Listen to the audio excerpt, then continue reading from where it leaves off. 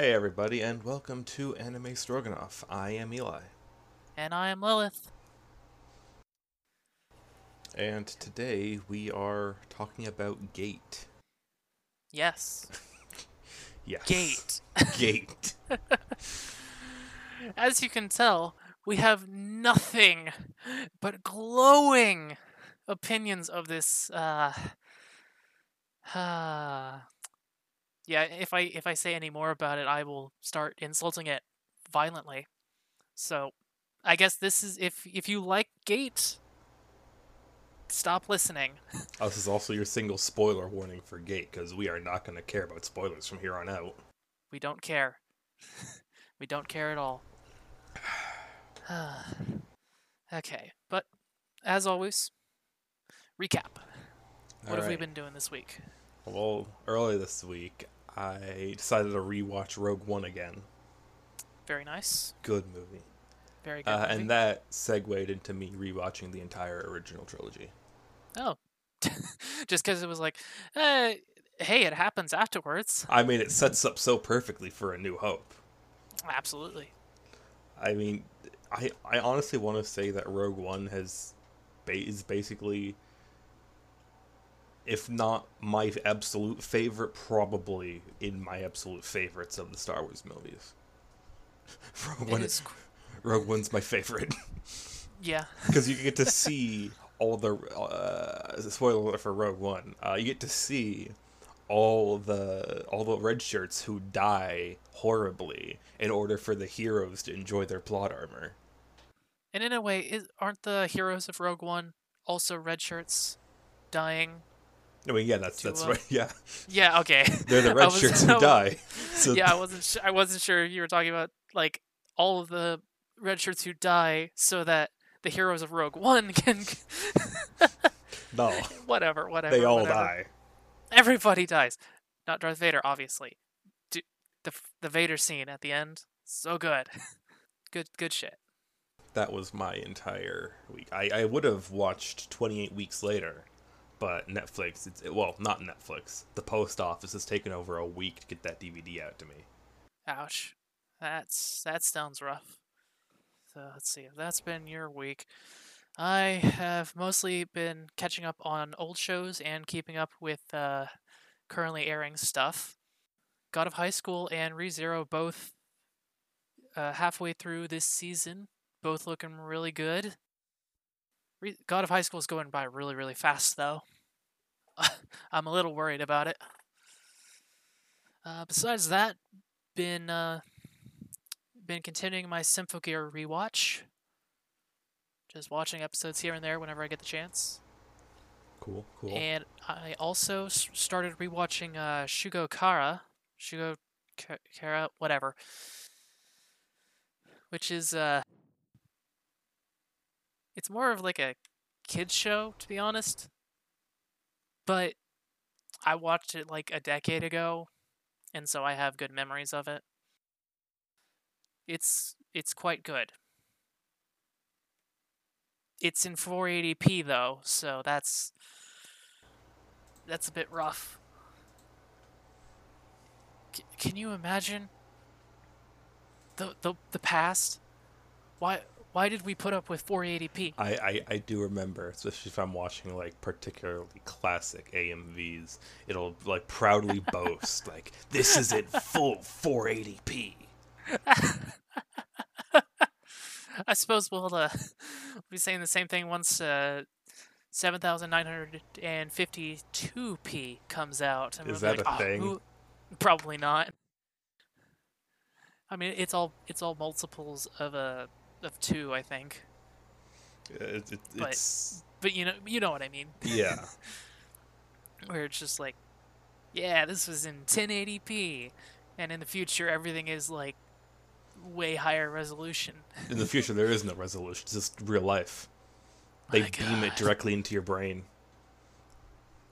man, why is this show just so low quality? Why is this memory so low quality? It's so weird. Yeah. So Gate. Gates. Gate. Our main topic, Gate. Yes, this is gonna be fun. This is So- gonna be fun. So yeah, we're not doing like a super recap for this one. We're doing more of a recap / review. We're gonna be making fun of it for the most part, and we're gonna be mocking it and bitching about it. Yeah. I mean, I suppose some of those are the same, but we'll at least give context for what we're mocking. Yeah. So let's start with some background information. You said you did some research. Mostly on like stuff I saw in the show. So. Oh, okay. But you do seem to know more about the production than I did when I first started watching it. Okay, so I know that Gate was written by this one guy who is very, very much a Japanese nationalist, Japanese ultranationalist. Yeah. It definitely comes up. Definitely is very obvious in the story. Yes. I do know that among other things he went to prison, not for like anything related to him, like he wasn't like burning Chinese people in the town square. Okay. He got arrested for like not paying his taxes. Seriously? Yeah. Rule 1 of being a good criminal: pay your damn taxes. Or being an ultranationalist, I suppose.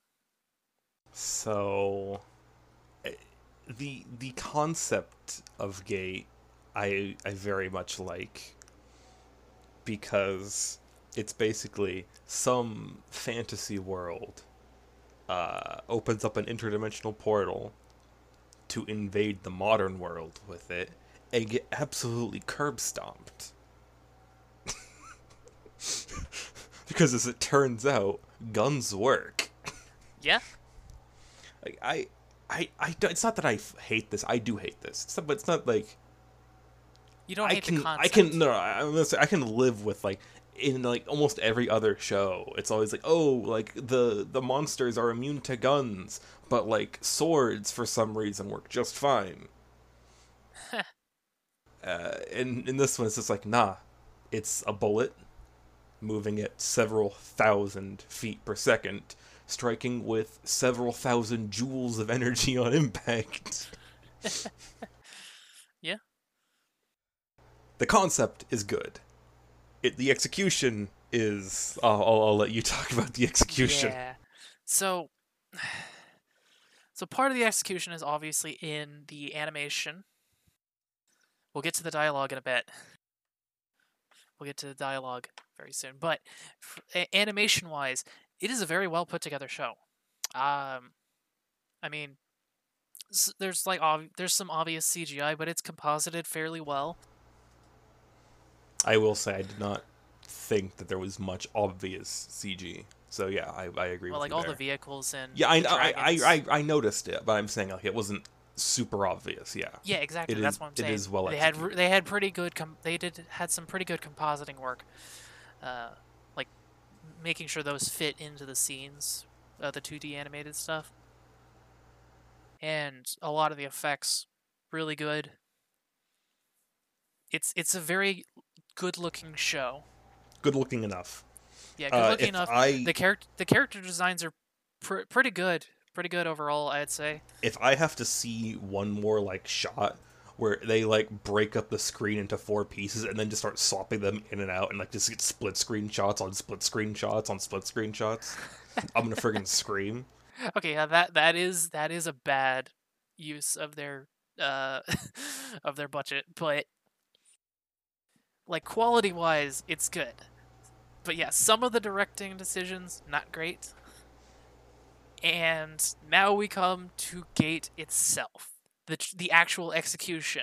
And I feel like I have to note, all of the complaints we have are primarily about the show. The light novel, the original light novel that the actual dude wrote, is way worse. Yeah.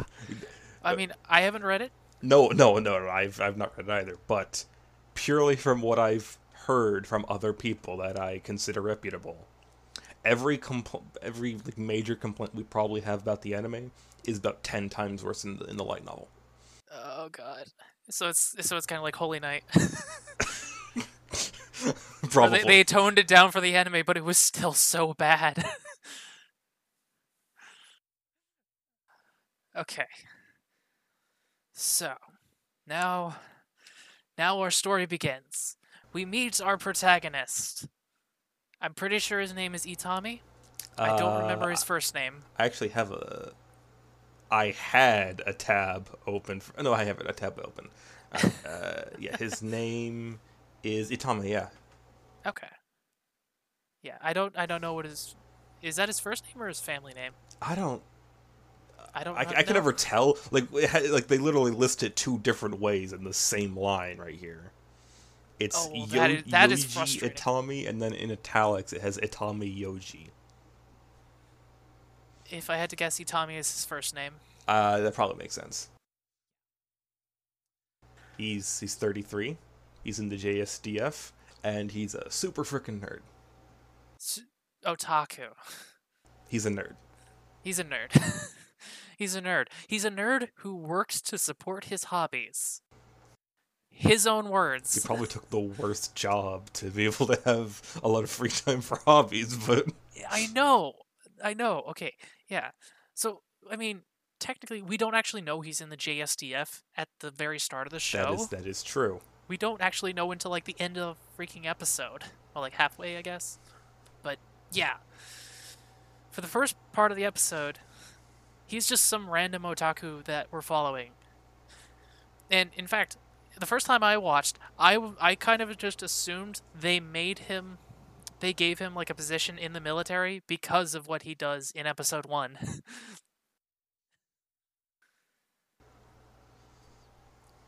Actually, yeah, didn't he get a commission off that? He was what was his rank? I think before? he was a second lieutenant. He's a second lieutenant after the incident, though. No, isn't he? He's promoted to first lieutenant, isn't he? I don't know. He's referred to as second lieutenant. Up until like halfway through the season. It doesn't matter. It really doesn't matter.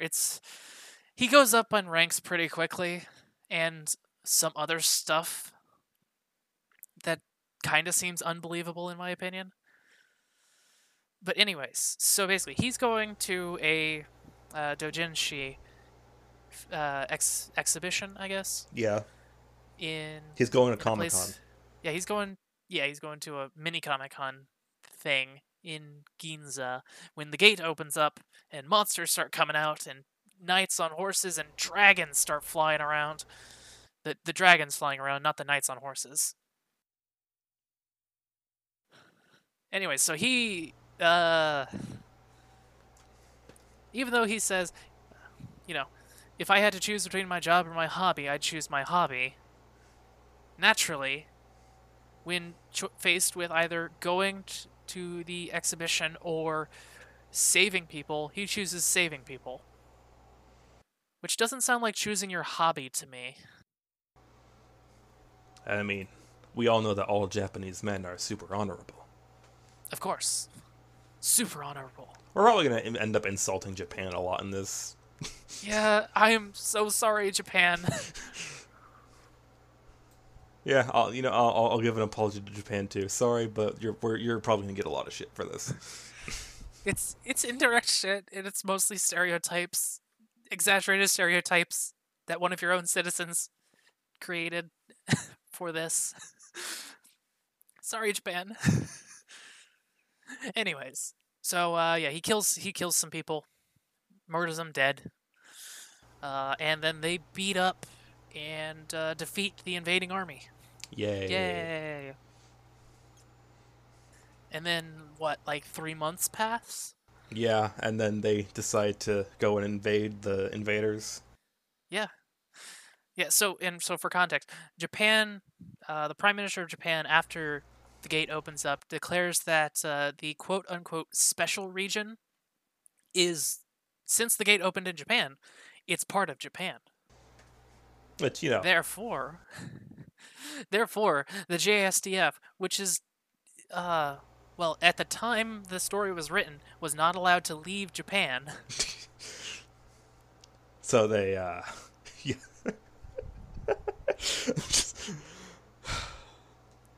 So Japan decides to just straight up invade another country. Not another country, another world. Which, admittedly, they got invaded first, but what they later end up doing doesn't help their case. Not at all. Especially not the way some of their freaking military talks about the other world.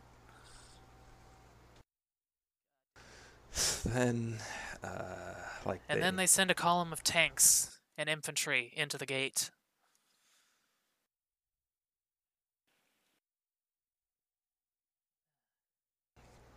And then, the emperor of whatever this country's called.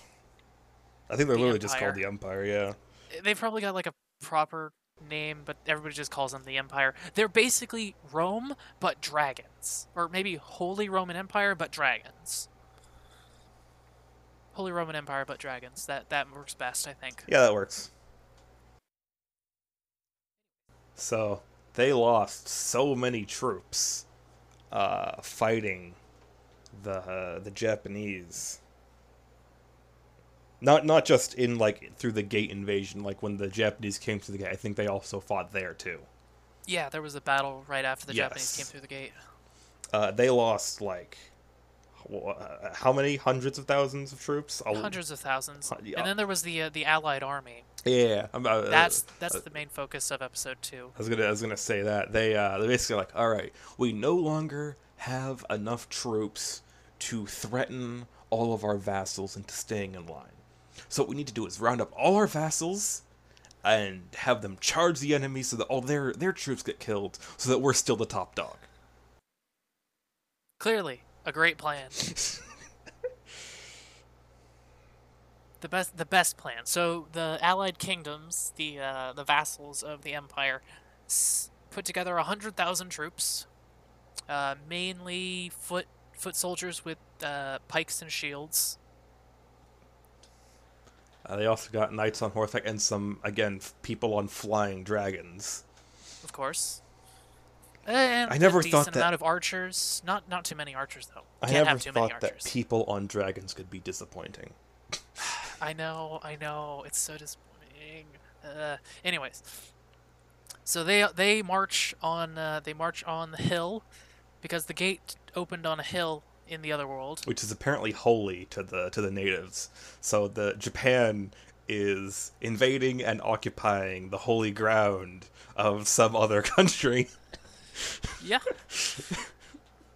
Should we put up a war crimes ticker? I mean, I feel that's like half a war crime. Okay, so we'll just put a half a war crime up. We'll give him half a war crime.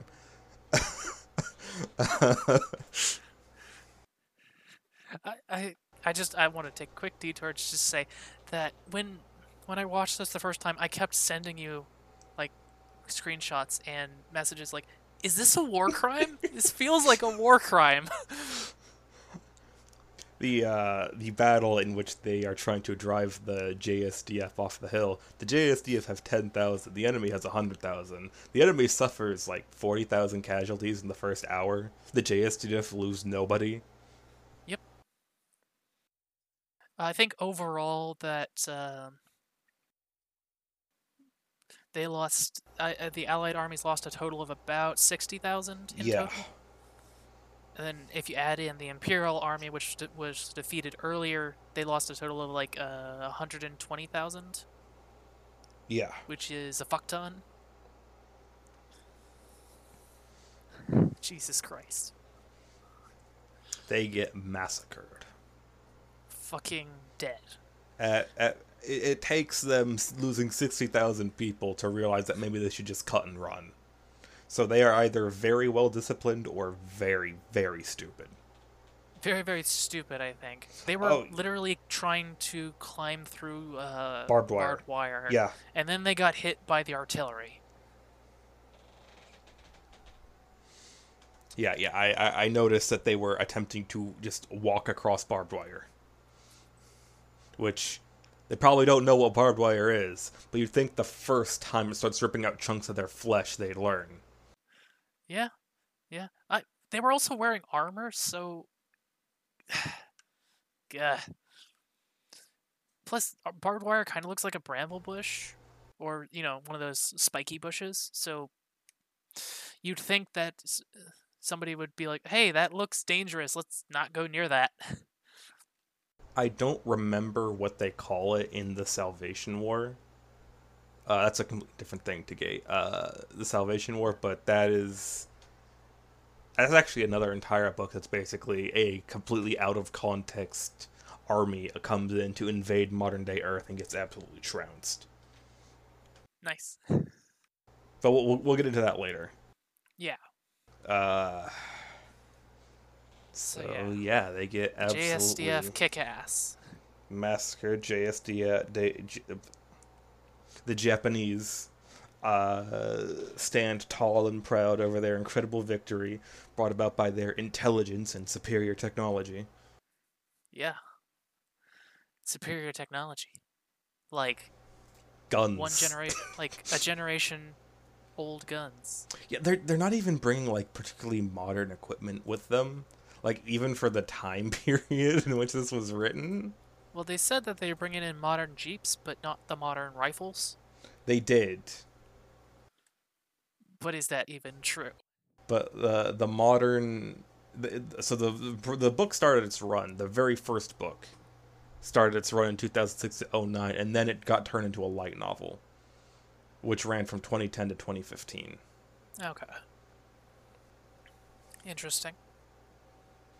But the rifle that they're using was replaced in 1989, or started to be replaced in 1989. So Yeah, so pretty old rifles. So they're literally breaking out the museum they're pieces. bringing in all their last gen stuff for very little reason.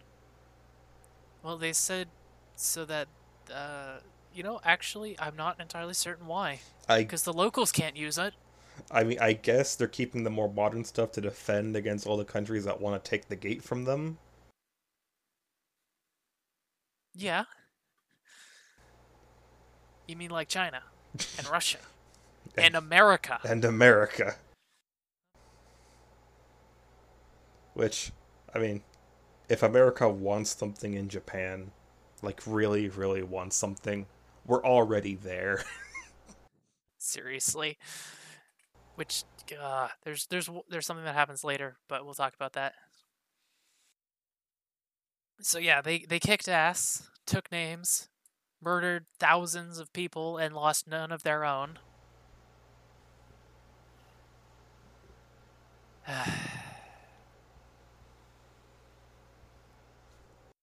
Are they Mary Sue yet? No, not yet. Then Not yet. what happens next? I skipped around a lot. Okay. Right. After that, they build the fort. They start building the fort. Well, they start building the fort, and they start setting up, offices and stuff. And so they decide to send out people to scout the area. And so our protagonist, here's where he gets promoted, I think, because now he has an actual squad. He's not just some rando. Yes, I remember that bit. Yeah, so now he's an actual squad, which I still think he's overqualified for just a single squad, personally. But I don't actually know. For special forces, you can be kind of like fast and loose with the rules. But they're not special forces. They're just they're regulars. Yes, that's what I'm saying. It's not a very clear chain of who's in command. Well, there's the general guy in command of everybody at the base. But besides that, I have no idea who's in charge of who. It's probably better that we don't think about it too much, or else our brains will explode. Anyway, so naturally, these these people from another world who dress and talk differently than the locals, who carry weapons of an unimaginable power, and all wear the same uniform that does not even seem armored. Yet they walk with such strength and pose and grace. Yeah, so they're gonna go send out their soldiers to make nice with the locals.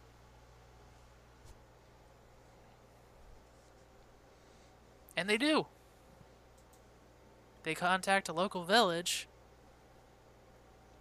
and turns out they had a bunch of captives from that initial attack, so they already put together a phrase book. Oh boy. So, they can actually start talking to people. And they already start making friends. And then they go to another village, which gets attacked by a dragon. Oh no. Oh no.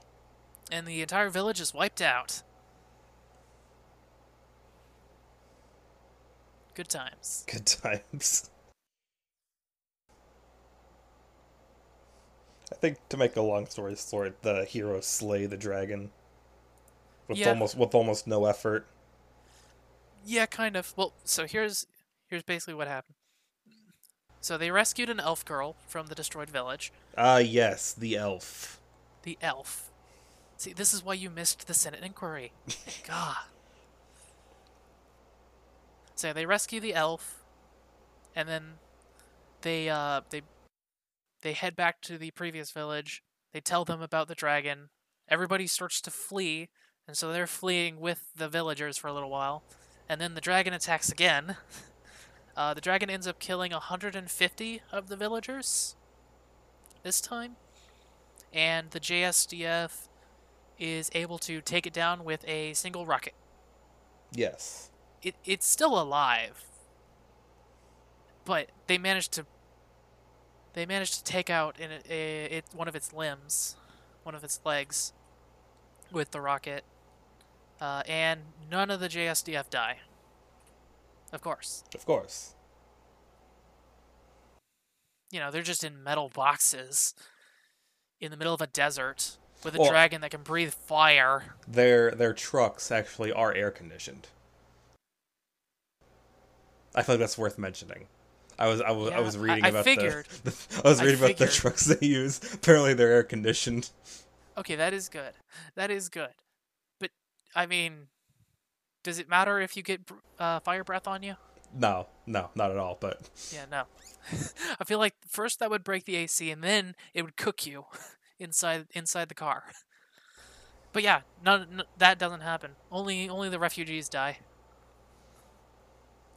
Well, I suppose they're just villagers, and then the ones who survive become refugees.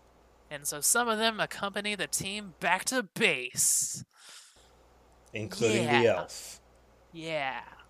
And also, because they run into her on the way, a priestess. Oh boy. Lolly Mercury. Yes. So, let's talk about Lolly. So technically speaking, the show transliterates her name as Rory, and but if you wrote it in katakana, it would just be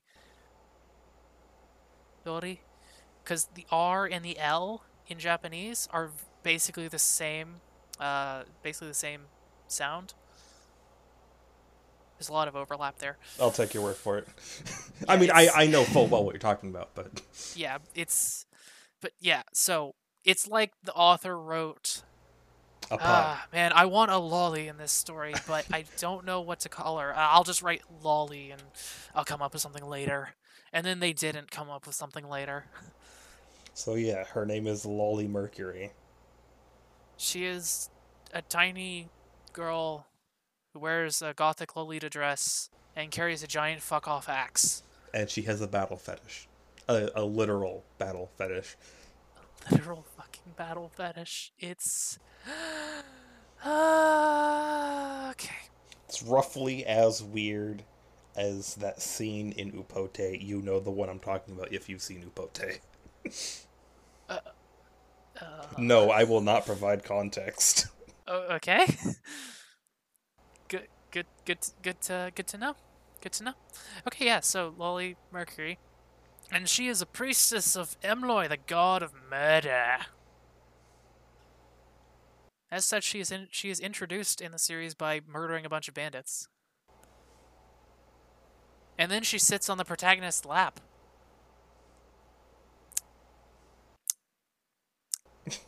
I think we can get it out of it right now. The protagonist ends up with a harem, basically. Basically, it's a harem, not a harem. It might as well be a fucking harem, and one of the members looks too young, and the other one is too young. And one of them is his ex-wife. Don't remind me. Actually, that's the least weird one. That's the least weird one. What am I saying? Okay, yeah. So, if you haven't guessed, Lolly and the elf are both in the harem, and there's also a mage girl who is technically in the harem. She's there. She doesn't seem to have emotions. She's harem adjacent. Give her a few years, she'll be in the harem. I mean, admittedly, I haven't watched past episode 12, so I don't know season 1. what happens in the back half. Yeah, season 1. So I don't know what happens in the back half, but just what happens in the first half is enough for me to go. Just make that noise all day, every day. Okay, so yeah, they take the refugees back to base. I do appreciate that his CEO, the protagonist CEO, did like chew him out for it. Although I'm not entirely certain why. I mean, he seems to disregard his commanding officer's instructions, opinions, and basic orders anytime he feels like it. Yeah, pretty much. Pretty much. So they construct a refugee camp outside their base, which is definitely just a refugee camp and not a concentration camp in any form or function. They're not being kept in. The danger is being kept out. And also they're being kept in. This show has a lot of implications that could be described as unfortunate. Yeah. Anyways. Yeah. So they stick him in a refugee camp. But hey, 3 square meals a day, fresh food, Japanese baths. culture. Japanese culture. So yeah, that's... So Lele, the mage, she immediately starts getting all up in that Japanese culture.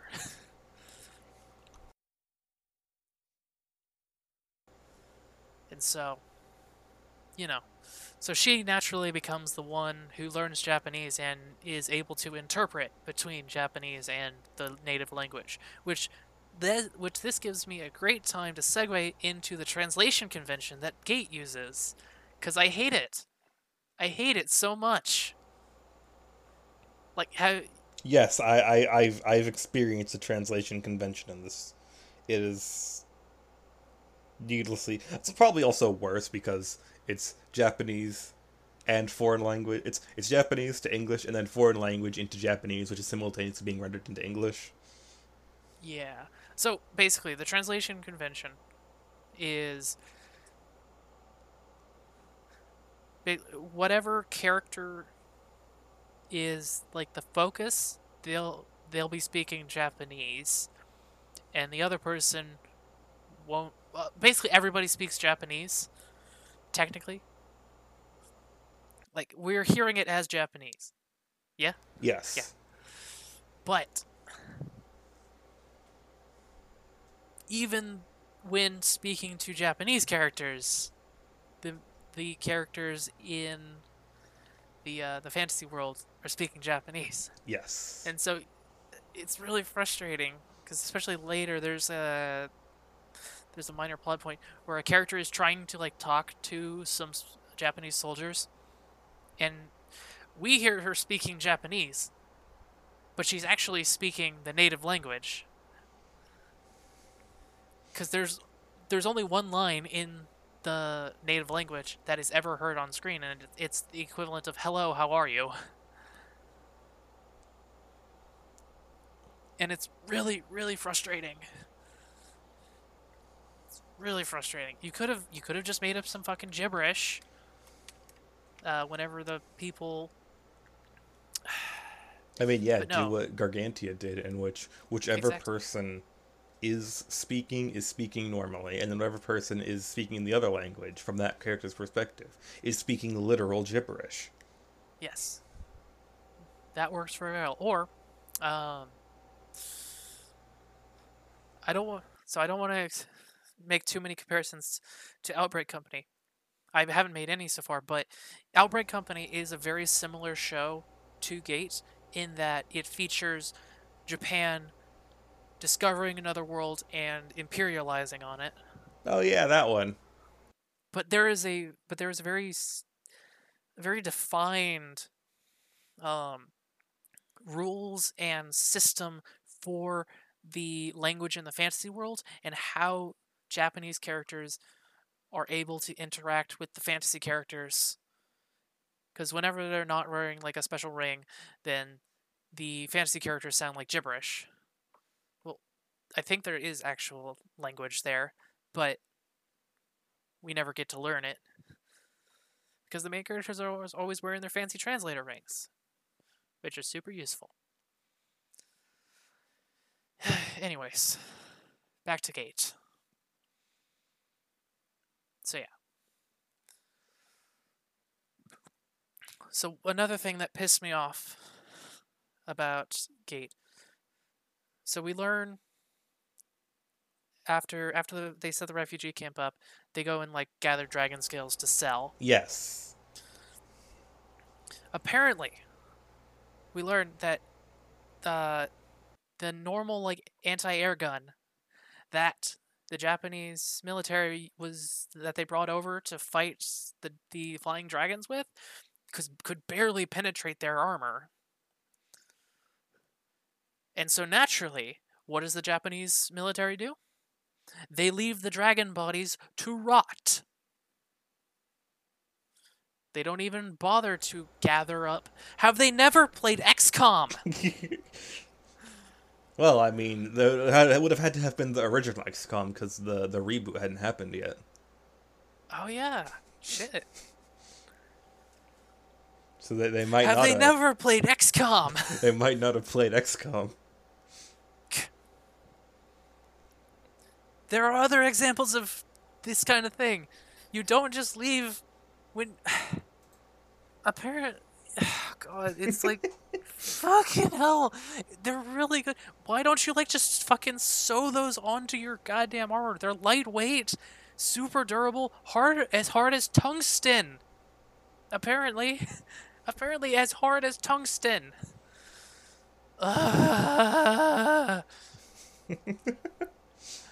Sorry, that just really bothers me.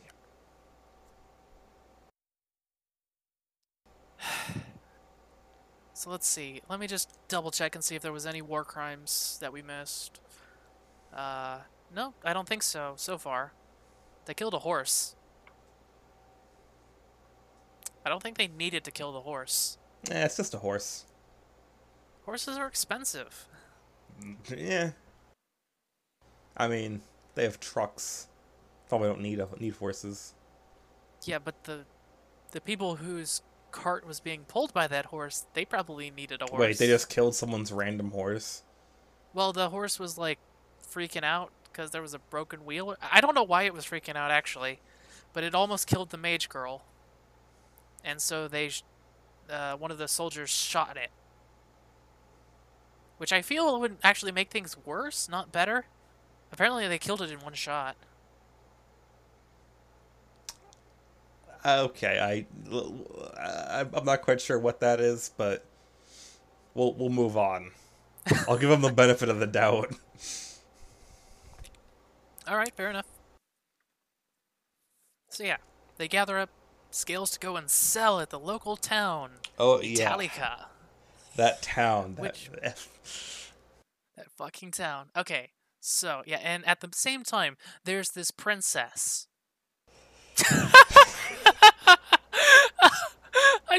I can't think about her without thinking about her name. It's so stupid. It is. Okay, her name is Pina Colada. Everyone else has normal fucking names. It's just her. It's just her. Her right hand is named Hamilton, for God's sakes. Why is her name Pina Colada? Why? Why? There are so many things wrong with her being named Pina Colada. So many things wrong with that. I will say, it actually took a while for me to remember and actually initially learn, but they don't exactly hide it. Like the emperor is his last name is Colada, and her name is stated to be Pina. And so, if you put it together, you're like, oh yeah, that makes sense. But hearing it out loud is something else. Anyway, so she has an order of knights, and they're going to reinforce this town, Italica, because there's a few tens of thousands of soldiers roaming the countryside without a master because all of the nobility was murdered Literally, by the Japanese. They rounded up the entire nobility and just fed them into Japanese gunfire. Yep. Which actually they mentioned that in episode 2, I think episode 2 or 3. They mention how don't they have like a local lord they can go to? No, it turns out they all died really recently. Why is her name Pina Colada? I don't know. I don't know. The worst thing about her being named Pina Colada is twofold, because one, she's named after like a drink that gets its name from Spanish. Yeah. So I guess they're admitting that Spain exists in this world. Well, they have the Elba. And secondly, the Pina Colada was invented in like the 1800s at the earliest.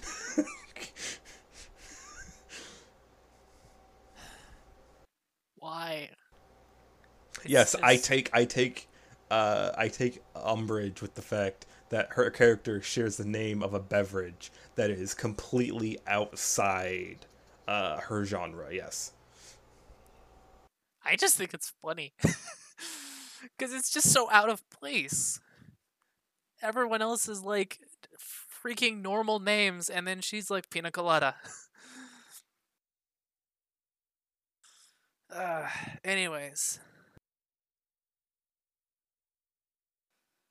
So they go to Italica, and one thing leads to another, and they end up getting and the Japanese Itami's squad gets roped into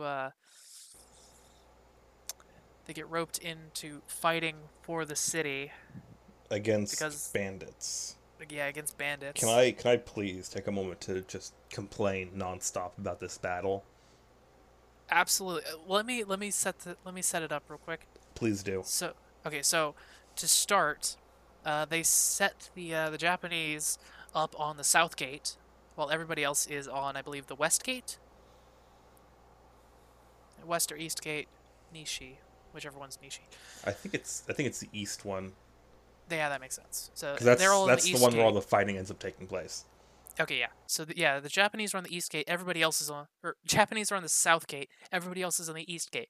It is assumed that the bandits will attack the south gate, Thus slaughtering all the Japanese. of course. This does not happen. They send a few scouts, but the main force ends up attacking the east gate. They take the gate and force their way into the city. They don't get much farther than like the barricades they set up though, because despite fighting all night, the Japanese call in They call in the cavalry, and attack helicopters arrive to the sound of Ride of the Valkyries. In a blatant, I would say homage, but an homage would be more subtle than what they did. It's just a blatant ripoff of Apocalypse Now. They straight up referred to Colonel Kilgore. Yep. And so yeah, the bandits are ultimately eviscerated and all die horribly. And the battle is won. And this is the point where the princess, Pina Colada, determines that the Empire and Japan, if the Empire ever fought Japan in like a full-on war, then the Empire would lose. Right. So. And then afterwards, they sign a treaty and go their separate ways. And we'll come back to that after Eli has finished his rant. I have so many problems with the battle for this city.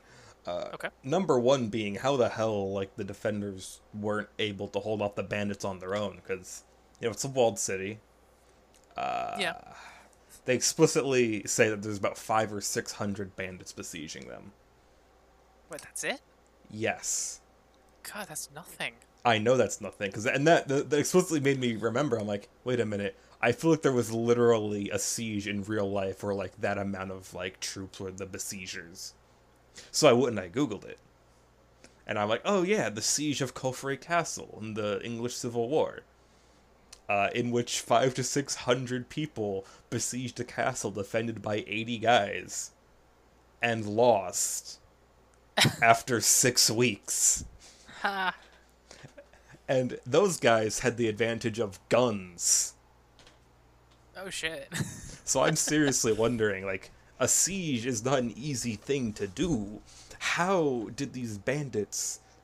I mean, admittedly, they're professional soldiers who turned to banditry, but how did these guys manage to storm a city in like a day? Because they were there for like a day. Like 2 days. Maybe 3. I mean, their entire goal was to die, but if they wanted to do that, they literally could have just walked up to the walls and waited to all die. Because, I mean, I just have no idea how they managed to even get over the walls and break through the gate. I know I watched it happen. Any of you who've seen Gate and wish to disagree, yes, I watched it happen. I don't believe what happened. I'm calling hacks. Like when that one guy in plate armor got stabbed through the back? Yeah. With his sword. The exact situation that plate armor is designed to stop. He didn't just get stabbed, he got impaled. Yeah, impaled. So, that happens. And then, the Japanese come in. And of course, Lolly Mercury has her battle fetish activated. Yeah, let's talk about that real quick. Because it is, let's see, earlier today you were watching it, and... Yeah, I shot you a message on Discord saying you were not kidding about her battle fetish. Oh yeah. You were not kidding about Rory's literal battle lust. Yeah, she literally has literal battle lust. She literally gets orgasms from battles happening nearby. Because she's a priestess of the god of murder. All the souls of the dead go right up her thing. Why? So she's just sitting there, lying on the ground, moaning and gasping. And they're just like, is she gonna be okay? And of course, as soon as she goes into battle, she's like, "Oh, super hyper focused." It's so weird. Uh, that something you pointed out to me when I asked you, first time I watched this. If you see a few enemy scouts in sight, within like eyesight of you, and you're up on a wall and you have a gun, would you just what would you do?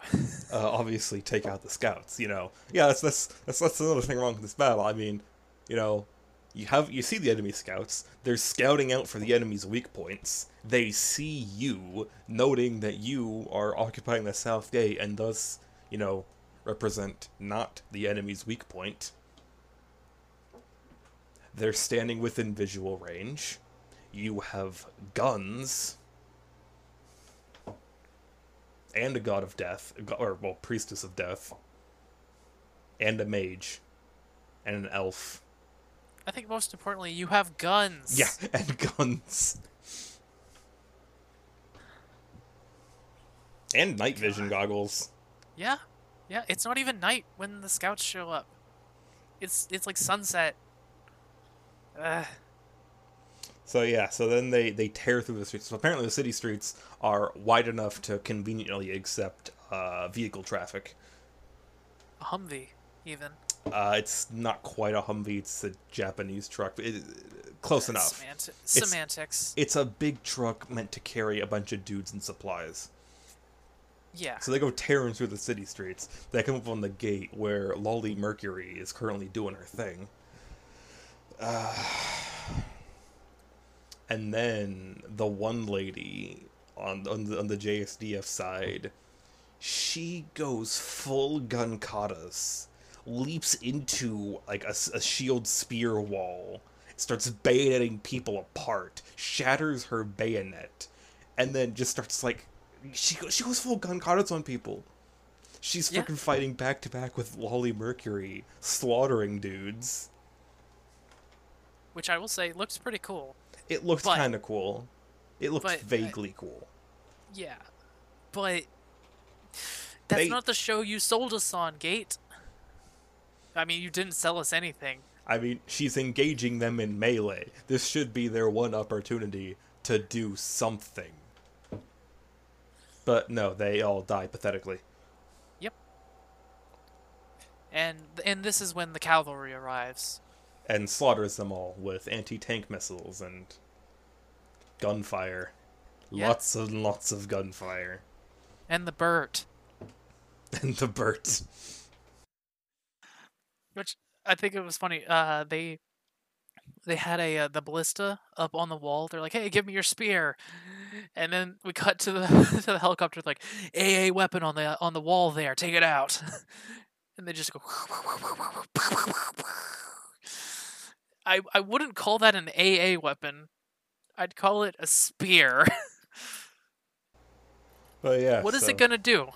Get crunched up in the rotors? But yeah, so after effortlessly slaughtering the bandits without losing a single person on their side, I mean, the villagers lose a bunch of people. Naturally. Because they run into past the barricades, obviously, to avenge their fallen brethren. Duh. You set up a wall of spikes. And obviously what you gotta do is you gotta get past the wall of spikes to engage the enemy in a chaotic melee. It's not like there's tactics or anything to think about.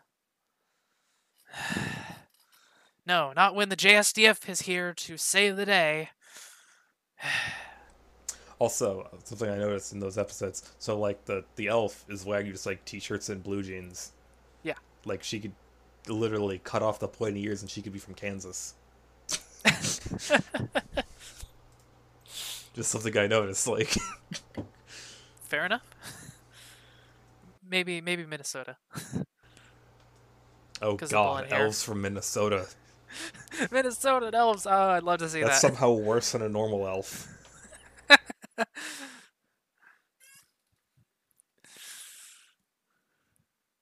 Anyways, so after the battle, if there was nothing else to complain about, I think that was it. Okay. So after the battle, they discuss terms. Obviously, the Japanese and the locals, not the bandits, because the bandits are all, well, most of them are dead. There's still a few alive. And so, let's see here.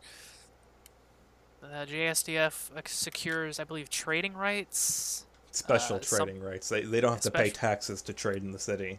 yeah, something else, and also that the prisoners be treated humanely, which the locals have no idea what that means. Humanely? What the fuck does that mean? We're just going to execute them as usual. No, they want to use them as slave labor. Oh yeah, that too. Yeah, and then they'll execute them. But yeah. And so the Japanese ride out back to their back to base. Job well done. When they run into the rest of the princess's knights, who were coming to reinforce the city the day after the battle. And so naturally, they beat up and capture, and then beat up again the protagonist. This is after the protagonist got punched right in the face for, like, accidentally or intentionally, I could not tell, groping Lolly Mercury. Oh yeah, I forgot about that. Yeah, he groped Lolly Mercury. Yeah. She decked him right in the face. Right in the face. Anyways, so the Japanese drive off because the protagonist tells them to run away because he valiantly sacrifices himself. I mean, he didn't have to be honest. But, you know, the knights, who are all ladies except for like one guy, decide to beat the shit out of him. And he decides to just go along with it. Yeah. Well, he gets the shit beaten out of him, so I don't think he really had a choice. He could have just left. I mean, they had guns. Yeah, he didn't. They had cars. He didn't have to get out of the car. He chose to. He didn't have to not get back into the car. Yeah. Yeah. And so yeah, they take him back to Italica, where the knights present him to the princess, who immediately freaks the fuck out. I mean, they did, like, have a treaty with him. Yeah, she even mentions, like, oh my god, we broke the treaty the day it was signed. It's also particularly hilarious that he had a copy of the treaty, like, with him there in the truck, I'm assuming. He literally could have showed it to them. Had their boss's signature on it. Yeah. He literally chose the worst and most difficult option for everyone involved. Yep. So anyway, I mean, he looked pretty badly beaten up, to be honest. But he is nursed back to health by the local lord's demi-human maids. This is another trope that's just kind of common to a lot of isekais. Just why does it seem like every single or at least a lot of isekai have a noble with a bunch of maids who are all like demi-humans of some sort, who are also all combat badasses? Because someone has one hell of a fetish. Probably. I mean, it's called out as such in the episode that the previous lord who created the battle maid setup had a bit of a fetish. But it's still like, so you know, you got your cat girl and your bunny girl and your human and the Medusa and the other human. And so yeah, they're taking care of the protagonist. Meanwhile, the JSDF is planning his breakout. And this is when we find out that the protagonist is a ranger. Which we had to Google to make sure was a real thing in Japan. Yes. which it is. Which I don't know much about it. All I know is that it is in fact theoretically possible for some random soldier in some random unit to be some sort of like specially trained ranger in Japan. Oh, So all right. I gave them a silver star, not even a gold star, a silver star, a bronze star that someone spray painted silver for effort. All right then. Because that was actually interesting to find out was real. Yeah. Although it's kind of disappointing that it's our protagonist, because he sucks Yeah, so hard. he is the worst. Well, he's not Just- the worst, but He's pretty bad. he is pretty bad. But Well, anyways, so once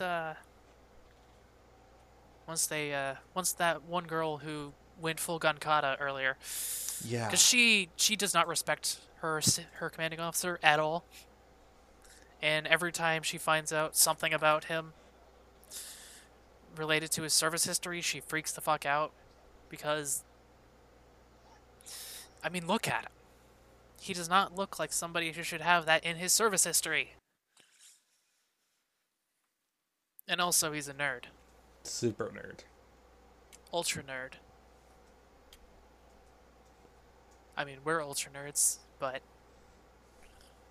we're not ultra nerd soldiers. Anyways. So yeah.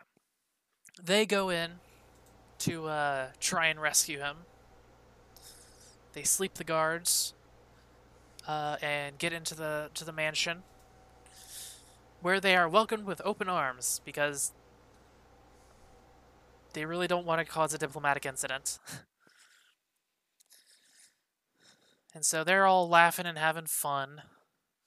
And then one of the princess's knights is told, one of the ones that beat up the protagonist, is told that she'll have to make up for her indiscretion by paying with her body. So she gotta she has to go and have sex with the protagonist, I guess. Nobody pays attention to her, obviously, because they're all laughing and having fun. And now, once he's back on his feet, now they all head back to base. This time with the princess and her left hand in tow. Because the princess is like, I want to convince Itami to tell his senate not to go to war with us. I mean, they've pretty much been at war. Yeah, I know this. You know this. She There's doesn't. 120,000 dead people who know this. Yeah, and more on the Japanese side.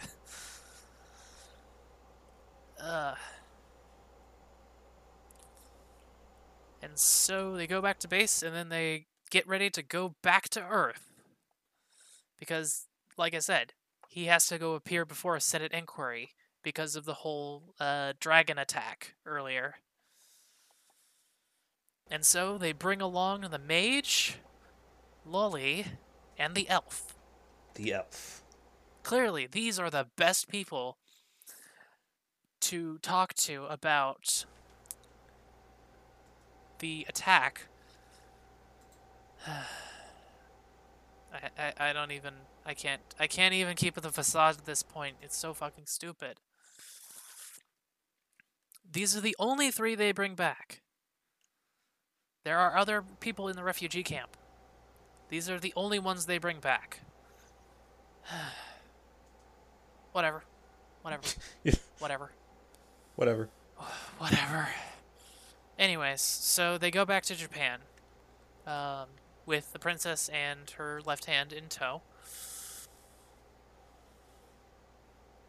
And so here's another thing. Here's another trope I hate. When people who are not from Japan eat Japanese food and go, "Oh my god, could there ever be something so delicious in this world?" An old man does it earlier in the series for bread. It's just bread.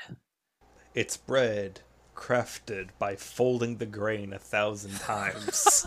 Oh my god. Uh, no.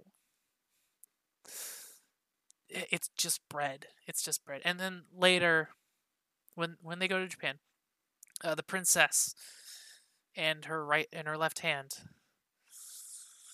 try some Japanese dish where you crack like a raw egg into it, and they're like, "Oh, what is this heathen food?" And then they try and they're like, "Oh, this is magical." But seriously, that's just annoys me to no end. Let me guess, they got salmonella and died from the raw egg? No, obviously not. But just it frustrates me so much when that trope appears. Yeah. I've told you about this, but just it's so annoying.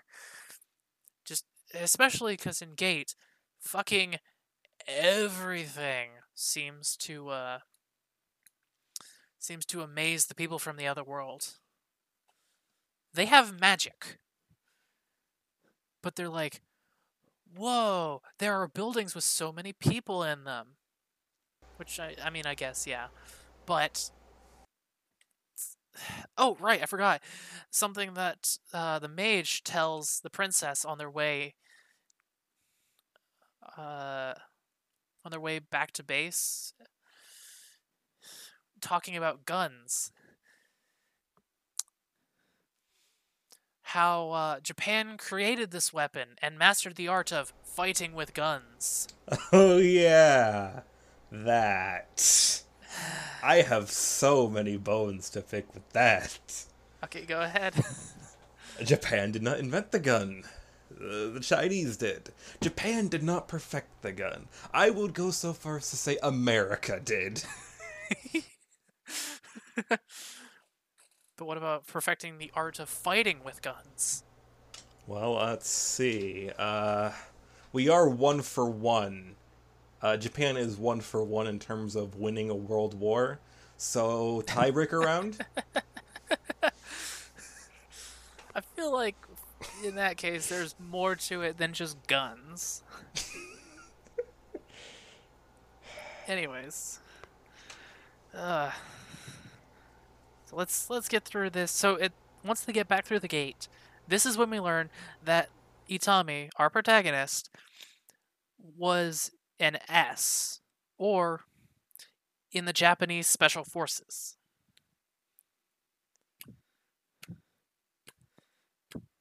I have issues with this because so apparently his CO, because he was super lazy and didn't want to do anything, and this is after he got his ranger training. He was still like super lazy and didn't care about anything. So his CO just decided to send him to the Special Forces. I do not think you are allowed to do that.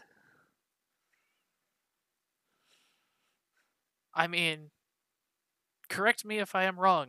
I don't think you're allowed to just send random lazy lieutenants to the Special Forces. I feel like you could probably give him a shot, but I mean, lazy people don't pass. That's kind of the whole point. They're weeding out not the physically weak, but the mentally weak. He is very mentally weak, though. Yes, I know. From the sound of it, they didn't even like test him. They just like sent him to the Special Forces unit. They're just like, hey, here's a lazy dude. Have fun. At least he's not like in his mid-20s or something, because that would be unrealistic, in my opinion. I find it hilarious that he's 33 and he was only like a junior lieutenant. Yeah. Literally no ambition. He even says at one point, like, I missed the Dojinshi exhibition, and now I'm leading my own squad. This sucks. He has issues. Anyways, so they go to the Senate inquiry now. They do get the elf some formal clothes because she's been wearing a t-shirt and jeans this whole time. So they like actually get her a suit. And it looks quite good. It looks quite good. Apparently they can expense a suit, but not lunch. They only get like 500 yen per person for lunch. So McDonald's, Yeah, or well, basically. I guess not McDonald's because Some cheapo noodle shop, they must show off the superior Japanese cooking. obviously. I mean, I would have just gone to McDonald's personally. I'll say it right now, cooking's very subjective. Not saying Japanese food tastes awful. I just don't care for it. Harsh. I also don't care much for certain types of Mexican food. Those are dangerous I'm words. just gonna start listing foods I don't like. French food. Let's not. French food is not good. You don't like Italian the French food. in general. Italian food is where it's at. You though. take that back. Italian. Oh, No. I said Italian food's where it's at though. Oh, carry on. Carry on then. Because Italian food is absolutely where it's at. Italian food, German food, Eastern European chips. food is pretty great. Chinese food, well, American Chinese food, it's good. Bold words. Anyways, back to the Senate inquiry. So, at the Senate inquiry, basically there's a single. So it's not the Senate. Japan has a diet instead of a Senate. Yes, I know full well what you're.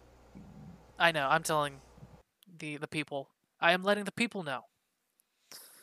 Anyway, so they have a diet instead of Senate. Basically, one member of their Senate is doing all the questions, and basically she's just trying to get a gotcha so that she can have the GSDF pull out of the special zone for whatever reason. I don't know. Oh, you see, because if those politicians would just let the military have its way, the world would be a better place. I mentioned this the first time I watched this, but she is explicitly mentioned as being like a foreigner, or like maybe like a hafu or something like that. Ah, those dangerous, not 100% full-blooded Japanese. Exactly. They just want to destroy the nation infiltrating with our their government, pacifism, keeping our military from doing whatever they want.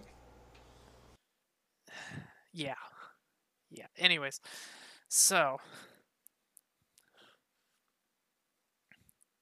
let's see. I think the only question. Let's see. The only question she really asked the elf was, "Are those ears real?"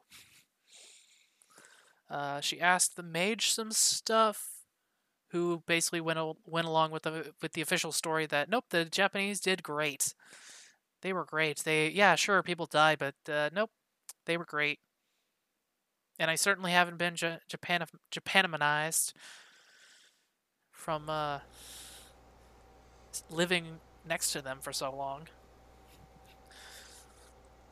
And then she thinks she has a huh? It's been like 4 months. Yeah, I know. Well, actually, it's been like a month since they actually went to the other world. I mean, those 3 months after the other world invaded. Yeah. And, anyways, or whatever. And then she thinks she has a slam dunk with Lolly because, dark clothes, and she's wearing a veil at the time, and I don't know why. Also, she has her giant fuck off axe wrapped up in a cloth so that nobody freaks out. And,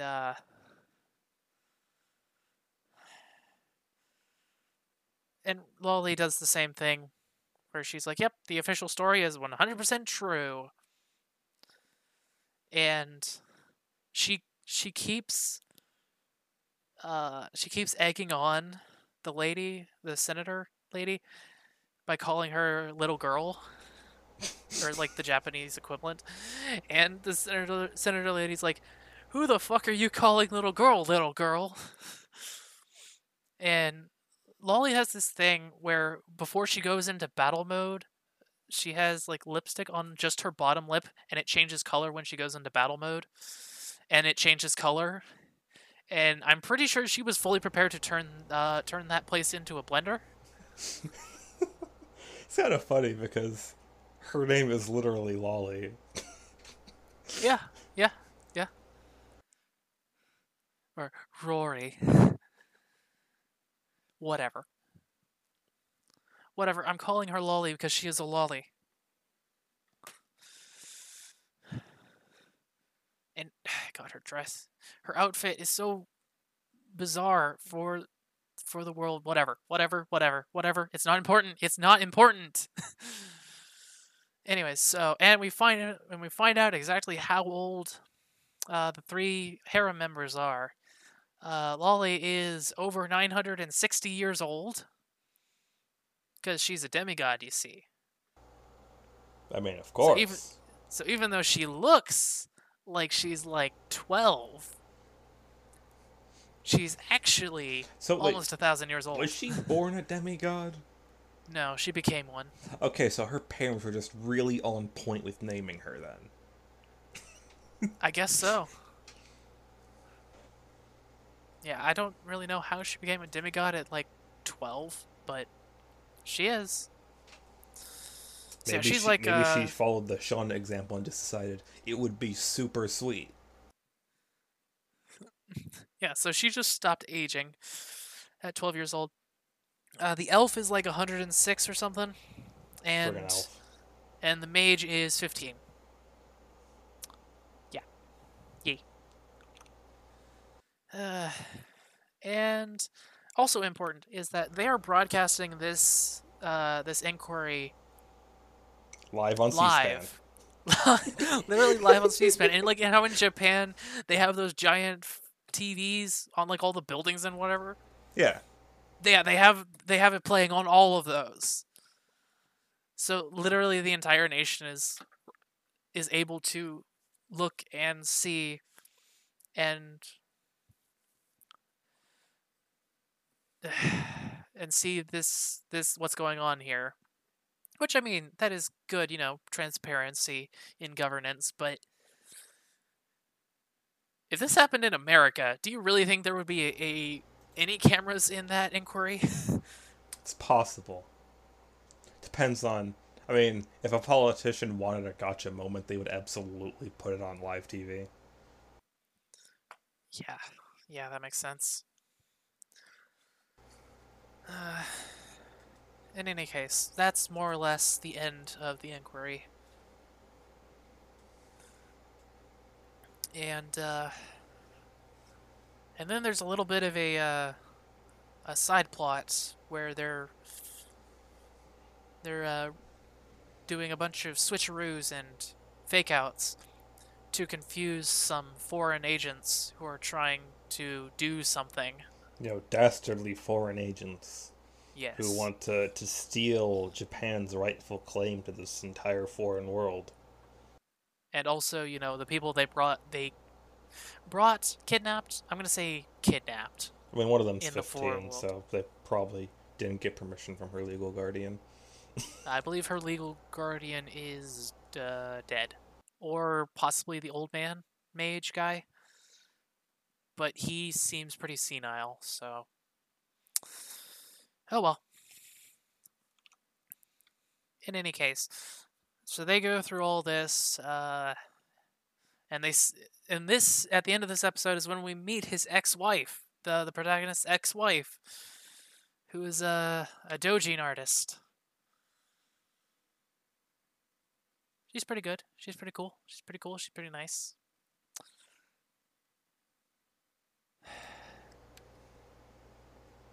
But, I mean, I don't know. I feel like they didn't divorce for, like, a great reason. Like, it feels like she divorced him because, like, she says, oh, he was like, growing apart. Well, yeah, he was a lazy shit. but also it's kind of like she divorced him so that he could have a harem. That's the metatextual level. The textual level is, oh, I divorced him because he was a lazy shit, and I want him to try and rekindle our love. But on the metatextual level, she divorced him so that he could have a harem. That's really it.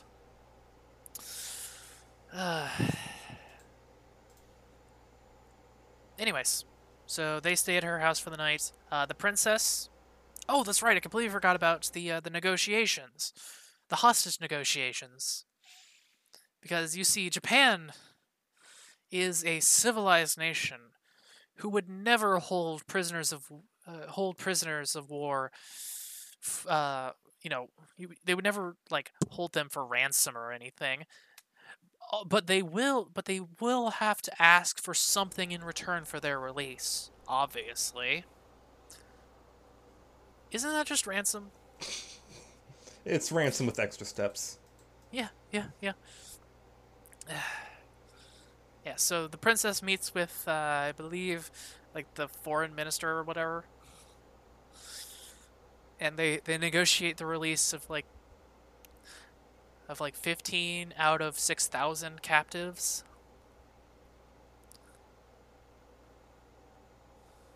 And also they recruit the princess to try and stop the war that is currently going on.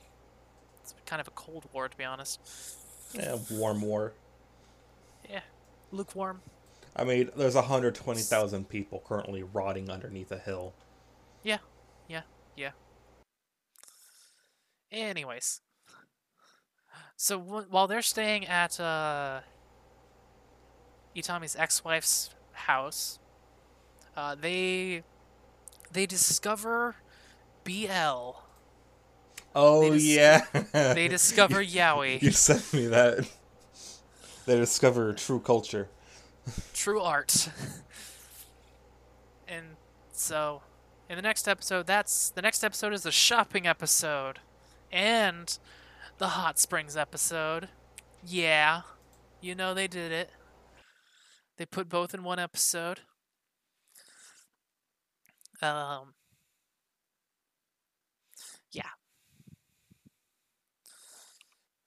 So everybody goes shopping and whatnot. And presumably the protagonist continues to bill everything to the JSDF. And then they go to a hot springs. Officially ordered to go to a hot springs, for the record. You gotta absorb all that Japanese culture. Yeah. I mean, they're the only country where people go to spas. Yeah. Or where hot springs exist. Pay no attention to places like Iceland. I was about to say Iceland.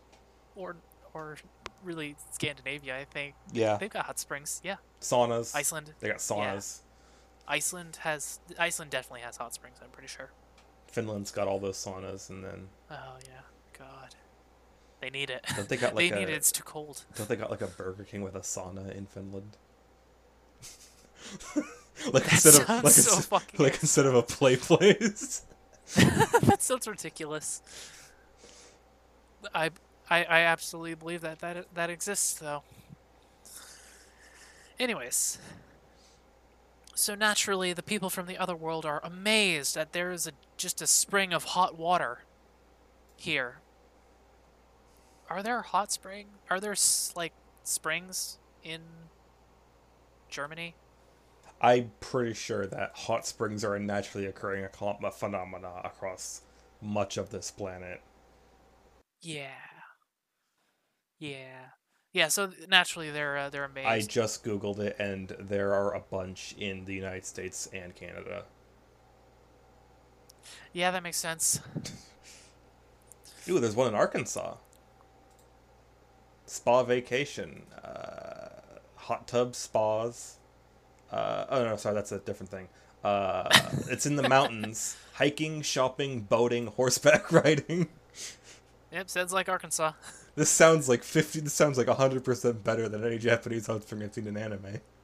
Yeah, because then at least I mean in Japanese hot springs, it seems like you're just there for the hot spring and the food. Fishing?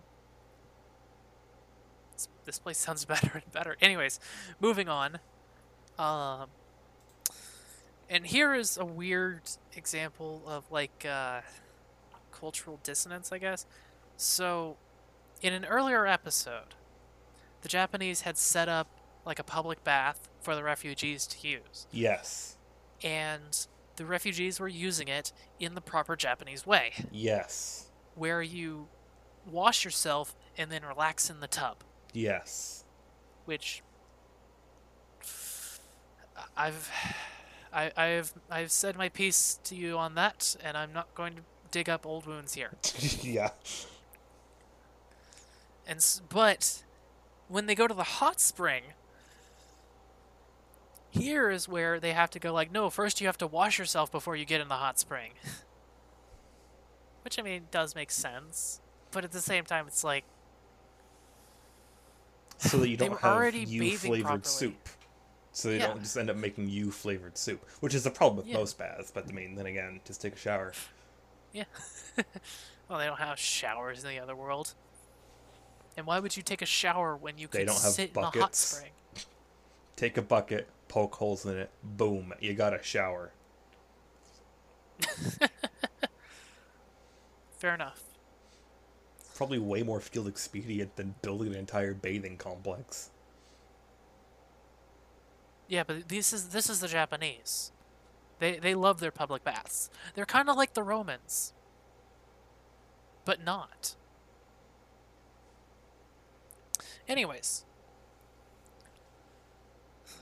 so they have a great time at the hot spring, and Lolly and the other girls get really drunk and force Itami and this one old guy who he's old, he's mentioned as being old, and he likes kaiju movies. That's it. That's the extent of his characterization. It's impressive they managed to squeeze in 2 whole character traits. Yeah. Yeah. Because, I mean, there's the other guy who's another otaku. And actually, yeah, that's his entire character trait. Anyways. And so Itami wakes up later, and Lolly is like sitting there nursing a glass of something, I don't know. Meanwhile, outside, Japanese special forces are hunting down 3 groups of hostiles who are trying to do something and sneak up and attack the hot springs. Yeah. Which I realized when I was rewatching it that all of the Japanese special forces guys are codenamed with Fate servant names. So like one is Archer, one is Saber, one is Lancer. And they actually say like Saber and Archer and Lancer. It's not just like just like a translator joke. I don't know. I don't know how I feel about that. and of course to discuss the operation they call it the Grail. Like the Grail is full. Or to say that the operation's been canceled, they say the Grail has been shattered. It's anyways, Just so yeah. more obtuse references that are Yeah. completely unnecessary. Yeah. There's probably a whole bunch that just went over my head, but I don't care enough to look them up. And so while everybody's having a lot of fun in the bathhouse, 3 groups, one Russian, one Chinese, and one American of paramilitary are converging on the location. Very importantly, none of the groups know that the other is there. And most of them are using, like, the wrong guns. Yeah, yeah. Like, So the American group is explicitly stated to be CIA. Yes. And the Chinese and Russian groups are their equivalent of the CIA. Yes. Maybe deniability though. Like use the wrong guns so that you have deniability. I guess, but I don't know. so the Americans are using it's some weird gun that I don't think's ever been used by anyone in real life. And then one of them has a friggin' like Russian Makarov Yeah. of all the weapons to be using. Then the Chinese are using check-made Soviet era Scorpion machine pistols, which I don't know why they would even bother. And then the Russians are using German MP7s. Yeah. It's just weird. It is very weird. And of course, um, the Japanese special forces are taking these guys out one by one. And one guy explicitly one of the Americans mentions that he was in Marine Force Recon, but these Japanese guys are just too tough for him, which doesn't feel right. No, it does not feel right.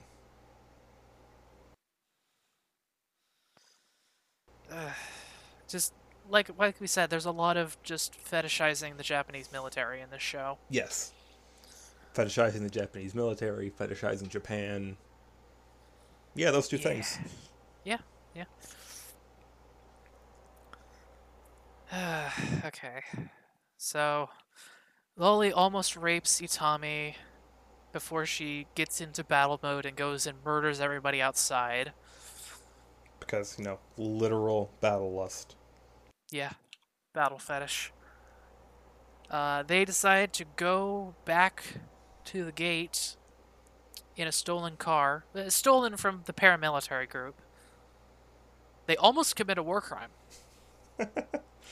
They almost commit a war crime by killing a guy who they had captive. I don't know if it makes it better or worse that the person who wanted to do the killing was drunk at the time. Eh? Oh well.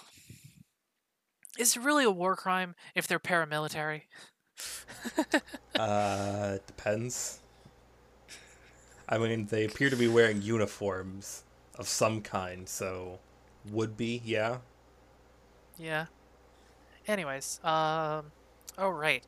During the operation, the U.S. president decides to use some leverage on the Japanese prime minister in order to force the Japanese special forces to stand down. Is the Japanese prime minister are they able to do that? Are they in charge of the military? I don't know. I feel like they're not allowed to do that.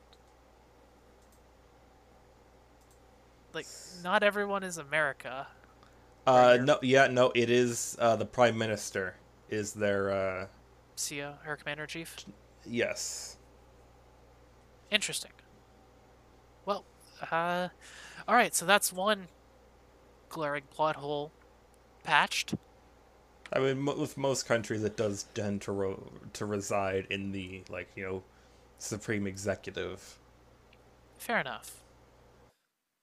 Anyways, so yeah, they go back. They use a plan to get a giant crowd so that all of the paramilitary groups that are chasing them get distracted in the crowd. Oh The boy, CIA, using civilians as camouflage. yeah. Oh, and the CIA group ends up getting arrested by the public safety, I think. Japanese intelligence, basically. Yeah. Uh, and now we're back in the other world, which still doesn't have a name. Really should have a name.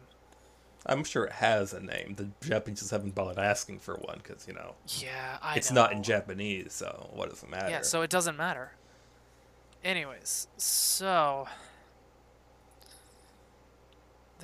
the long and short of it is because this part leads very heavily into the second half, into season 2. Basically, a town has sprung up around the refugee camp, and so a bunch of people have moved in. because when there's a bunch of people who murder anyone who gets close to the hill, obviously what you should do is go set up a trading post there. And so, yeah. Oh, right. There's a bit of a almost thing that happens where like they're discussing whether to tell the elf that her dad is definitely dead, because she thinks that her dad is still alive, and so she keeps like getting enough stuff for two people, and she goes around looking for her dad, and it's very sad. And but the protagonist is like, no, we're not going to tell her because she would freak out. Asshole. Yeah, She's it's entirely she's because the one who's 15, right? she's 106. Oh my god, that asshole. Yeah. I'm like, if she was 15, it's like, oh, we have to spare her feelings. I'm like, all right, she's 15. She's old enough to, know that death exists. But Well, she's like a teenager in elf years, I guess. it's I like don't trying know. to keep a grown man from knowing that his grandma died. Oh my god. Like, all you're doing is setting them up for an even bigger fall down the line. Yeah, yeah. Oh no. Oh no, your dad's not dead. He's just at a farm upstate. Yeah, it's literally he just like, I don't want to deal with it, so we're not telling her. And then a dark elf shows up and almost kicks his ass. And then she's like, I am looking for the green people. And everybody in the bar is like, you just almost kicked the ass of one of them, you idiot. And so she wants to find the green people so that they will come and save her village, which is being attacked by the fire dragon, which they injured earlier this season. Yay. And she ends up and at this point they've brought in jets to the other world, and it's explicitly mentioned in episode 12 that the JASDF, Yes, I think so. yeah, the Air Self-Defense Force, is having a field day because there's no civilian planes and there's no American planes. So they can fly to their heart's content. I mean, it's like 2 Phantoms, I think. That's it. That's really all they've got of their like dedicated Air Force, I guess. There's probably more, but we never really see it. Anyways, and so the dark elf, gets in contact, but she realizes that she never really heard that they don't speak the local language. So she's just like running around asking various people like, "Hey, can you help me? Can you help me? Can you help me?" And they're all like, "Hello, how are you?" They're like NPCs in a video game. And so she's getting worked up. She beats up a bunch of people who try and take advantage of her, and she takes their money. And so she tries to get like a language book to learn some Japanese so that she can actually talk to the green people. And while she's trying to negotiate for a book, for a language book, some military police show up to the place, and they're like, "Huh, she matches the description of the mugger. Hi, could we talk to She you?" did mug them. Yes, she did mug some people. Admittedly, they tried to mug her first. Yeah, no, that you can't pull an Uno reverse card. Oh, but they do. They do anyways. Because, oh, right, I forgot to mention. At the Battle of Italica, there was this mage girl who was like half bird or something. She's very noticeable.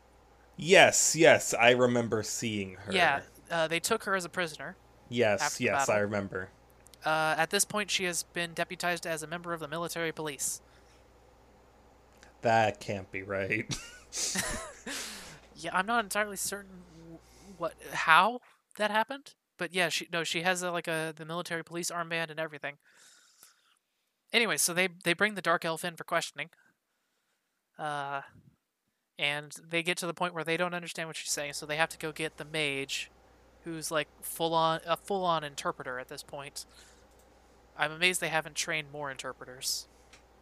Well, you see, that wouldn't incentivize the natives to learn the proper language. Fair enough. Fair enough. And so so she's finally able to deliver her message that, hey, my village is in danger, I need your help. But the cruel commanding officers of the Japanese military are like, nope, we can't do it. We can't send our men over the Elbe.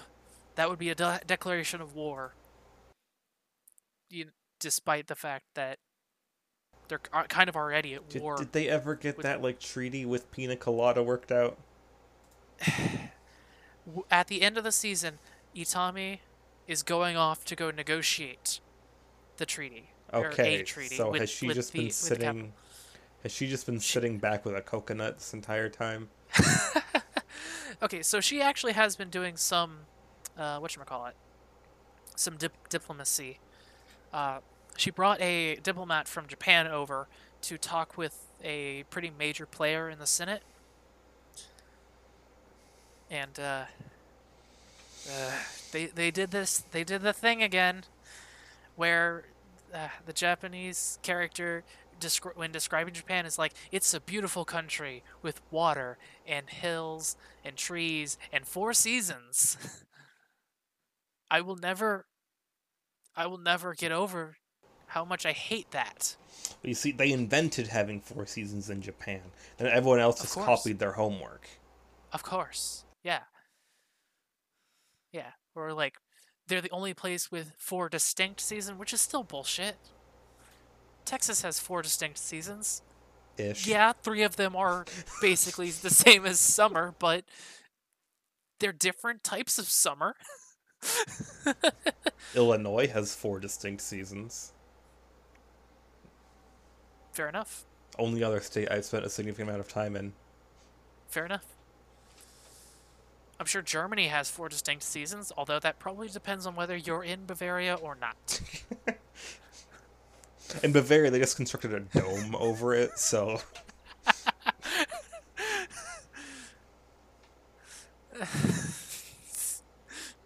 Anyways.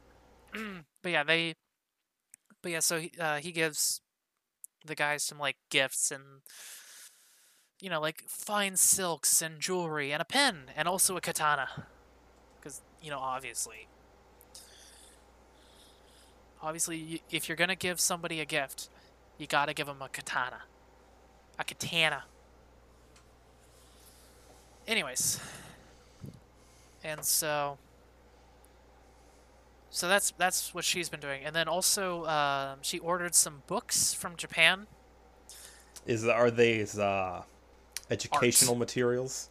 Yes, art, educational art.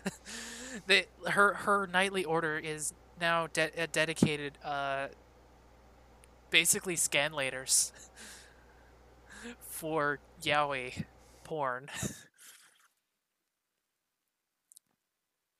Like, they're sitting around drinking tea and talking about all of the books they just got in and how, like, who's gonna translate them, who's gonna copy them and whatnot.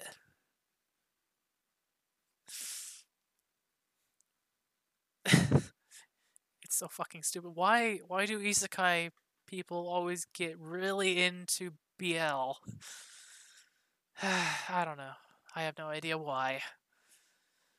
Anyways. And so yes, Utami is off to the capital, and everybody is telling the Dark Elf girl, like, oh yeah, sucks that High Command wouldn't do anything for you, but Utami would do it. And, like, I guess there's, like, a legend forming about him, because also the princess got a clipping of the news article of where he was declared the hero of Ginza, and she translated it. And so like they're like, he is a hero.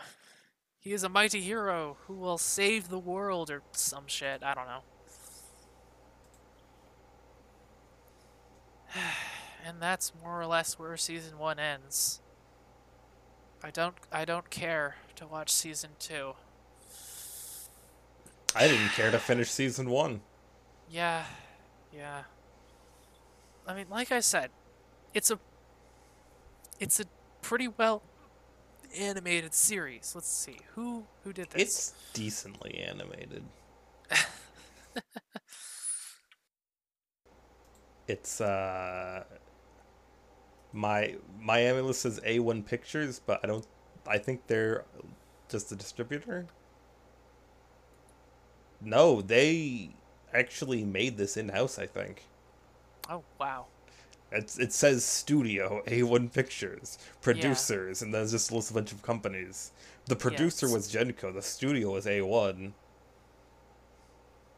Crunchyroll has it as Showgate, but it probably A1 with a bunch of help. But yeah, it's just... It's decently animated.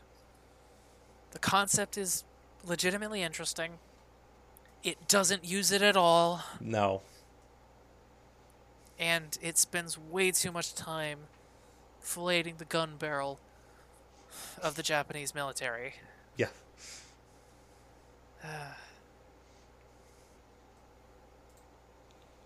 Let's see, what else? What other things can we complain about this show?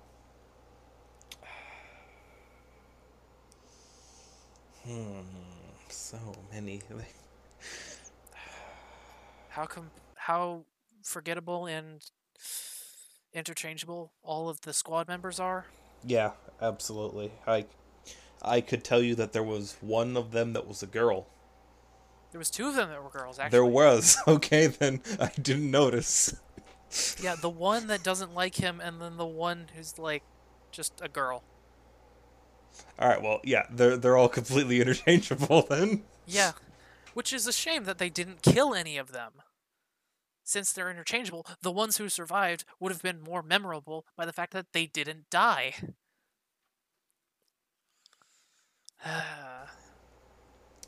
They were all useless.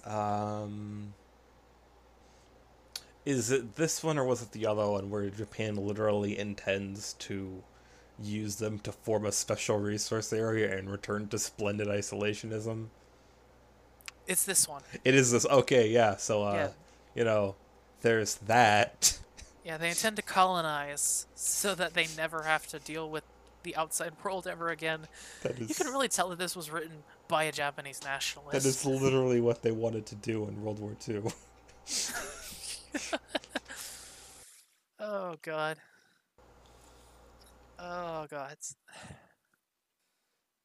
Yeah. Of course, China also is like, we intend to move so, like, I don't know, like 10, 20% of our population into the other world. And of course, America's like, we need it. We need to get in there. Yeah, there could be oil. I am highly surprised by the fact that America doesn't just go, yes, this counts as an invasion of Japan, which it friggin' was. So we, in accordance with our duty to protect Japan, are going to go in there and liberate the entire thing. And then, of course, like America, they'd go through, they'd see, like, all right, it's dudes on horses, it's dragons. All right. All right, we are now offering enlistment. We cannot give you a bonus, but we can offer you the chance to slay a dragon.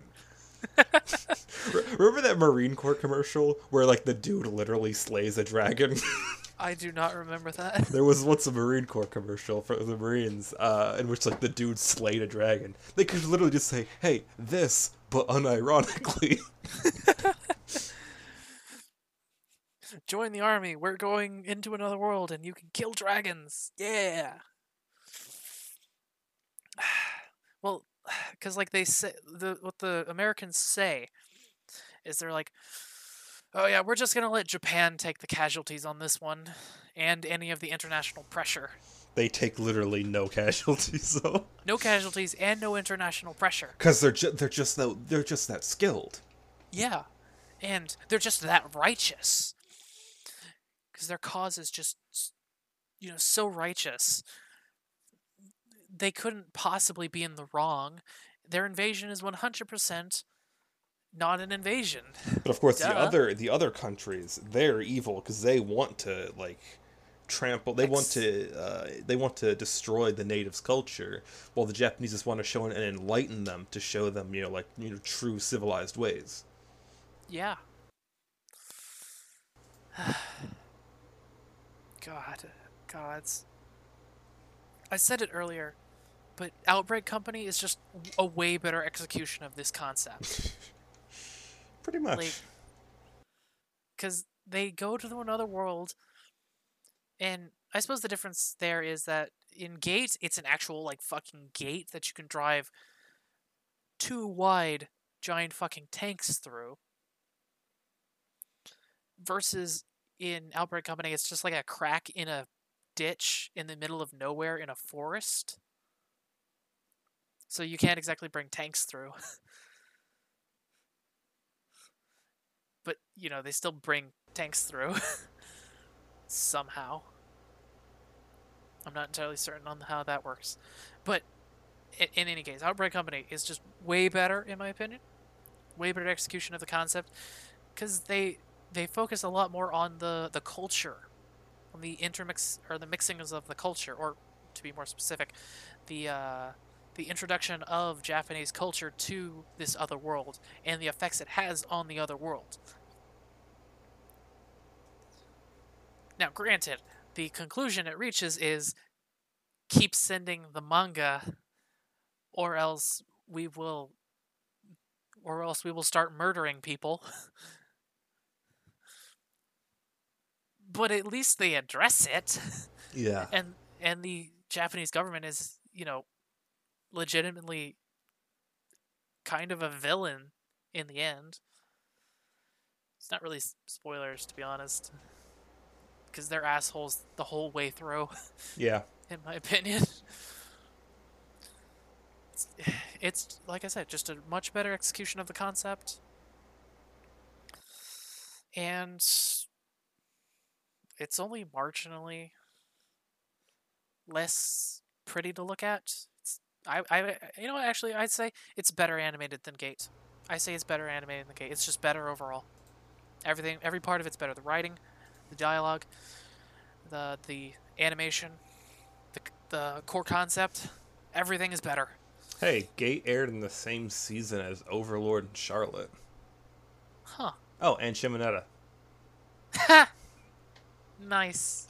Well, dang, a lot of stuff came out summer of 20... Oh my god. Summer of 2015 was just a huge season. Holy shit. Oh my. Monster Musume. Ugh. Umaru-chan. That. Oh, hey. School Live. Yeah, School Live. Hey! It's the... That one. It's the... that show. That one. The one that you covered already. Prisma Ilia, Season 2, Part 2. The season titles for Prisma Ilia are about as stupid as the show is. Yeah. Second season of the show that I can never pronounce properly. Symphogear GX. Yeet.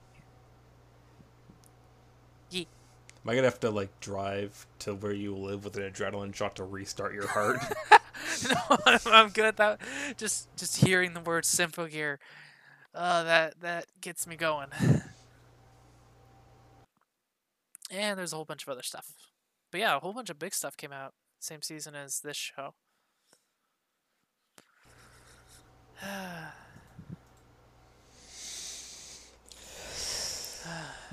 And I think that's more or less it for complaining about Gate. Yeah, it's more or less it for... Oh, we never talked about the fort. The fort! The fort. Why is it a star fort? Yes, you sent me a picture of this, and I immediately started complaining. So, like, the Japanese, like, they build a fort in, like, the area they've conquered, to It's on a hill, protect for the the land record. that they've conquered. So they build a star fort. And my first thought was, why the hell did they build a star fort? And my second thought was, why the hell did they build a star fort? Like a like a star fort is kind of a very specific type of fortification. So like you had like the high walls of like castles, and in castles they changed a lot over time. Yes. So just saying castles is kind of a misnomer, but specifically like Kofre Castle that I mentioned earlier, Yeah. that was a castle, not a star fort. So it was an obsolete fortification by the time in the 1600s when it was under siege, and it still held out against a somewhat modern force, because a star fort is kind of very specifically meant to protect against an enemy that has cannons.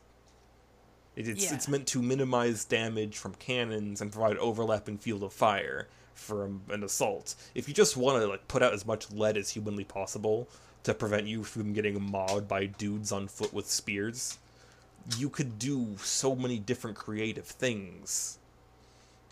Yeah. Nah, just Star Fort. Why? Because it's cool. And it's not even like a good star fort with like proper layers of wall, because it's like modern fortifications where it's just like a concrete wall, like a thin concrete wall. It's so stupid. They built a star fort for no reason. You can't even get up on the ramparts. There are no ramparts to get up on. So you can't even shoot down at people then. Yeah. It's so stupid. They built. Yeah. It's like they're like, hey, let's build a star fort. Like I was thinking, like imagine like people are like, hey, so like, what if the characters built a star fort? That looks awesome. Yeah, it is awesome. What's a star fort good against? Who cares? Who cares? We're gonna build a star fort. Oh god. I'm sure there's more stuff that we missed. There's probably so much stuff that we missed, but I mean, I already complained about the dragon scales, so. Complained about the dragon scales, complained about the battle of it, whatever that fucking city was called. Yeah, like they have 2 ladders. With 2 ladders, they stormed the walls, captured the gate, and let themselves in. 2 ladders, and one of them got broken in the process. Yeah. And in a previous attack, the defenders had boiling oil. This city is very poorly defended, despite having, like, walls. They don't even have a murder hole. It's just awful. What kind of place doesn't have a murder hole? God. Pro tip to anyone building any kind of fortification. Put a murder hole above the door so that you can drop shit on the attackers. Like boiling oil. Like, yeah, the enemy had a mage, but the mage did bugger all. Yeah. Also, why did the bandits attack with flaming arrows? Because flaming arrows. Of course. They look like laser beams. Oh, yeah, obviously. Ugh, God.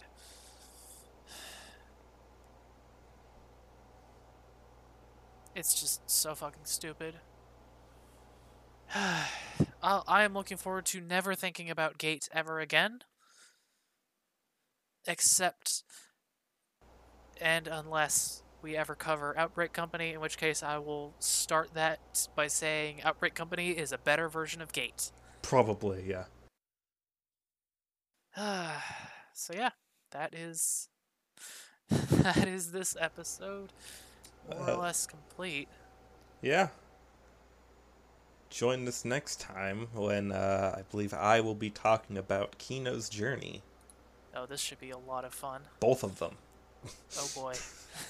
I've heard a bit about Kino's Journey from you, but this should be fun. This should be fun. Till next time, I guess obligatory plug of the Discord server. Yeah, go check out the Discord server in the description. and also in the description of the podcast itself. And if you're following me on Twitter, I'll also have a reply to the post that's posting this episode with a link to the Discord. We really want you to get in the Discord. Don't follow me on Twitter because I don't have a Twitter. So if you follow me on Twitter, you're not following me on Twitter. That's an imposter. Yep. But do follow me on Twitter at RuneMyth0 for updates and also random musings and maybe art. Maybe I should make a dedicated Twitter just for the. That sounds like a good idea. Stay tuned next time for when we talk about our dedicated Twitter. I don't know. Maybe. I don't know. Next time. Next time on Anime Stroganoff. Thanks for listening. This has been Eli. And Lilith.